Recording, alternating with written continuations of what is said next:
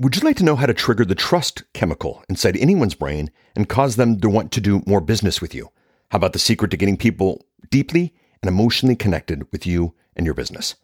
An Emmy award-winning director and producer, Nick Nanton, Esquire, produces media and branded content for top thought leaders and media personalities around the world. Recognized as a leading expert on branding and storytelling, Nick has authored more than 24 best-selling books, including the Wall Street Journal bestseller StorySelling, and produced and directed more than 40 documentaries, earning 5 Emmy wins and 14 nominations.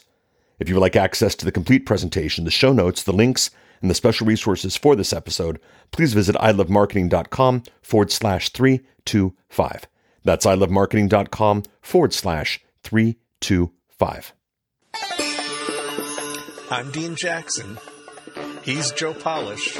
And this is the I Love Marketing Podcast.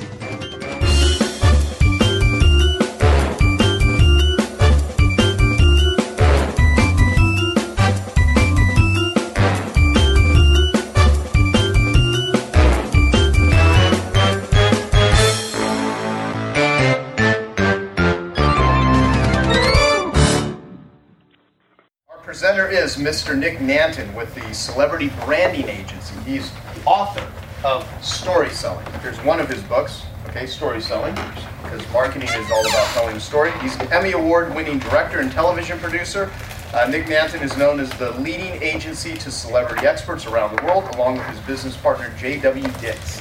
He is the co-creator and executive producer of the television series Profiles of Success, currently airing on the Biography Channel, representing more than 1,800 entrepreneurs and professionals in 33 countries around the world. Nick helps his clients get the media, marketing, and PR that they deserve.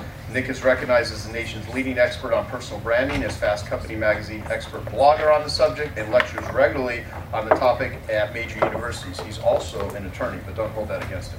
So he's going to talk about branding isn't BS, just the people that are selling it to you are full of it. So give it up for Nick Nanton. All right, so my name is Nick Nanton. I'm originally from the island of Barbados. My family's been there for 300 years. They came as Welsh pirates in the 1600s. So as I was growing up, my dad kept asking me what I wanted to be. I kept telling him I wanted to be a pirate. So the older I got, the funnier I thought it was. You can imagine the older I got, the less funny he thought it was. Until one day he came up to me and said, "Hey, Nick, I figured out what you're going to be." I said, "What's that, Dad?" He said, "You're going to be a lawyer. That way you can still pillage." That's my only bad lawyer joke of the day. But I really am from Barbados. I started playing guitar at 6, started songwriting at 16 because I liked girls and they liked songs. And I put out my first record at 18, of which there's still 800 copies under my parents' bed. Why? Because all the things I'm going to teach you today I knew nothing about. Now that I know all these things, I want those records to stay there until that place burns to the ground someday. So I did all this stuff. I went up to the University of Florida at 18 years old, go Gators, and I figured out there's 50,000 students there, and they had a thing called a student activities fee. Every student put a little bit of money in this fund, which was a big fund. They let a bunch of 20-year-old kids run it. So I figured I should get involved. So I got involved and I helped bring in lots of talent. I brought in Bill Cosby, President Bush, Don Shula, Bobby Knight, the cast of The Real World New Orleans. And I figured out that these people were really just like you or me. I'd been producing records. I still work with a drummer from Tom Petty and the Heartbreakers. I was working with the band Sister Hazel. I was making music videos. And I realized that really all these people had certain things in common. So I did what any person would do. I went to law school. And so why did I go to law school? 2 reasons. My brother went to med school, so I had to do something. And secondarily, I wanted to be the president of a record label. I knew lots of presidents of major corporations were lawyers. So I went to law school, continued doing media creation and stuff. And then I got out of law school, and I got married after my first semester of law school, had my first son a week after I took the bar exam. So life and fast forward has always been kind of my forte. So I got out of law school, and this whole thing called Napster happened while I was there. I don't know if you caught on that. So that whole business kind of didn't exist when I got out. And so my business partner, Jack's like, "Well, hey, Nick, I know what you should do, but you're not going to like it." I said, "What's that?" He said, "You should practice law." Because I went to law school. The first day in law school, they asked what kind of law you're going to practice. I said, "I'm never going to practice state of law in my life." And so they thought that was good because they do the look to your left, look to your right thing. They're not going to be there. They thought it was going to be me, but it wasn't. So I got the last laugh there. So out of law school, he says, "Hey, we can position you as one of the top experts in the entire world as an entertainment lawyer." does that interest you? I'm like, yeah, it does. He goes, well, what you probably don't realize is you have two unique skill sets, media creation. I'd made music videos, I'd made magazine ads, I'd just done a bunch of media creation, and you understand celebrity buzz building and PR because of the people you've worked with. I said, okay, cool. He said, and what you may not realize about me, and this is him talking to me now, he said, Nick, what I have a specialty in is personal branding and direct marketing. He had marketed and sold over $1 billion worth of products and services with those two skill sets. So if we put the four of those together, personal branding, direct marketing, media buzz building and PR, and media creation, we can position you as one of the top entertainment lawyers in the country. So I bit. So we did it within a year of me practicing law full time. I was billing at over $1,000 an hour, and I'm in Orlando. Not that place matters that much, but most of those deals go down to LA or New York. So I don't tell you that to brag. I tell you that to tell you that it worked. So I did what any 20-something-year-old kid who's billing at $1,000 an hour would do. I went to Jack and said, "This is awesome, but I don't want to do it anymore." He said, "Great, what do you want to do?" So I want to travel the world and teach people how to do what we did because we just created a freedom formula. Now, if anyone follows our formula, they can work less, make more, they can work more, make more, they can have more of an impact. That's what they can do. So he said, "That's a great idea, Nick, but you have one big problem." So what's that? He said, "You're your only testimonial." Duly noted. So he said, "You should write a book." So I said, "Like an ebook?" And he's like, "Well, everyone's doing ebooks, but no, you'll never get the same type of credibility you'll get from an actual physical hard copy book." So I bit again. We wrote a book called Celebrity Branding You. It took about 6 months to write it. I did what I call drive-by writing. It's like the computer's open and I kind of walk by and do a little bit of that because I don't sit down for very long, if you haven't noticed. So we wrote the book Celebrity Branding You, and we took the book and we were getting ready to launch the book. And I did what I thought he had done on his last book because he had a 3-book deal with McGraw-Hill. Him, the publicist, everyone brought in this guy. His only job was to make the book a bestseller. So I tried to study what he was doing. He wouldn't tell me anything, and I tried to replicate it for our book. I also emailed everyone I'd ever met and said, practically, "I will fly to your house and wash your dog if you will buy my book." So we launched the book. Also, my son, it was Halloween Day 2008. My son was in a pirate costume, jokes later, and I filmed the video. And it said, "Our mateys buy my daddy's book." Shameless, I know, but it worked. The day the book came out, we had 7 bestseller lists, and my life's never been the same since. I travel around the country and now the world. I gave away 1,000 books. That's how I made my first 7 figures. I gave away 1,000 books. That's how I made my first 7 figures. So you don't make money by selling a book. You make money by having a book. Big, important point. So now I do that for over 2,200 clients all around the world. And the thing that I want to break down for you today is that's my story. Why I told you my story is because of one thing. Branding is simply storytelling. Most people will try to confuse you about what it is. It's simply storytelling. Tell your story, and that's building your brand. And ultimately, you want other people telling your story for you. So you have to figure out how to tell that story in a way that's effective, that they will want to pass it along to. So we'll do a little exercise here. Try to fill in the blank for me. Tastes great, less. Melts in your mouth, not in your.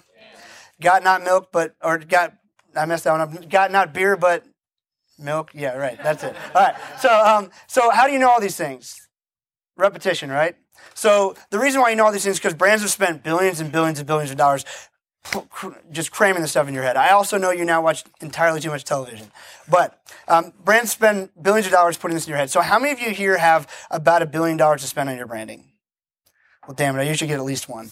But here's what you got to do. So the only way to combat that, truly, is personal branding because it's the one thing that you have that no one else has and will never have. So you can either spend money trying to create associations with nameless, faceless objects and words, or you can make people connect with you personally. And so that's what we specialize in. That's what we teach people how to do. So what you have to do, you have to tell your story so that people understand who you are and where you came from. You kind of have this life, and you've got where you start and where you end, and we have this whole journey in between, and things happen to us, good things, bad things, and most of us tend to want to close the door on the bad things, right, and just forget about them. Well, all those things make you uniquely positioned to be the only person in the world to help your prospect the way you can because of what you've been through. So don't forget those things. That's part of telling your story. Okay, now storytelling is really interesting. There's the left brain and the right brain, right? So the left brain is the analytical side. The right brain is known as the creative side.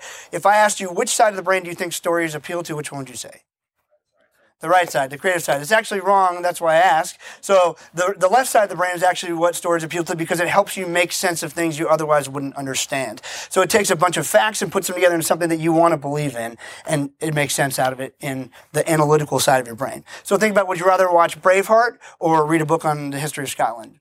Braveheart, right? Want to watch Mel Gibson kick some ass. So that will give you, that's how that works. Now, every time you tell a story that people connect with, there's a chemical in your brain called oxytocin that's released.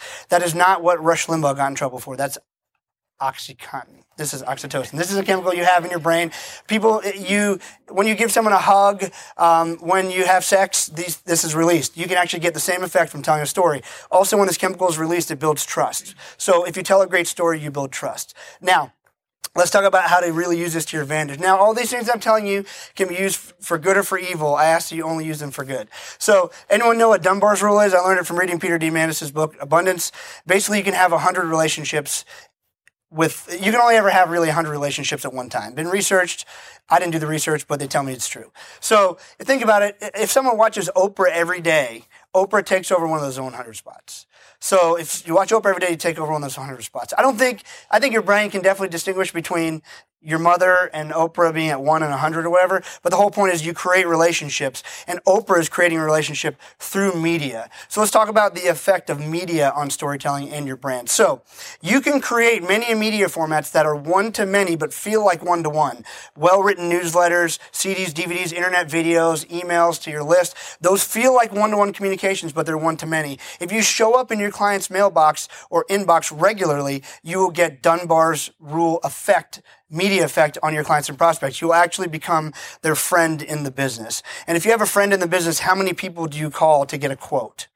1. You call your friend in the business. So it makes price irrelevant. It makes competition irrelevant, all based on building your personal brand. But you cannot do that unless you tell your story. So in closing, what I want you to understand is that building your brand is nothing more than telling your story effectively. Tell your story effectively through media. Media is simply a medium for telling your story. And when you do it effectively and you connect with people on a one-to-one level using one-to-many media formats, you can connect with lots of people. You can create relationships. The trust factor will go up. They'll get oxytocin in their brains. They will actually feel like they are a part of your story if you let them in on it. And so if they will ultimately feel like if they went to your competitors, they would be tearing down what they've helped to build. So go out and tell your story. That's how you build your brand. Thank you. Thanks for listening to this episode of I Love Marketing. If you'd like to learn more about the Genius Network annual event, please visit geniusnetworkevents.com. That's geniusnetworkevents.com. If you would like access to the complete presentation, the show notes, the links, and the special resources for this episode, please visit ilovemarketing.com/325. That's ilovemarketing.com/325.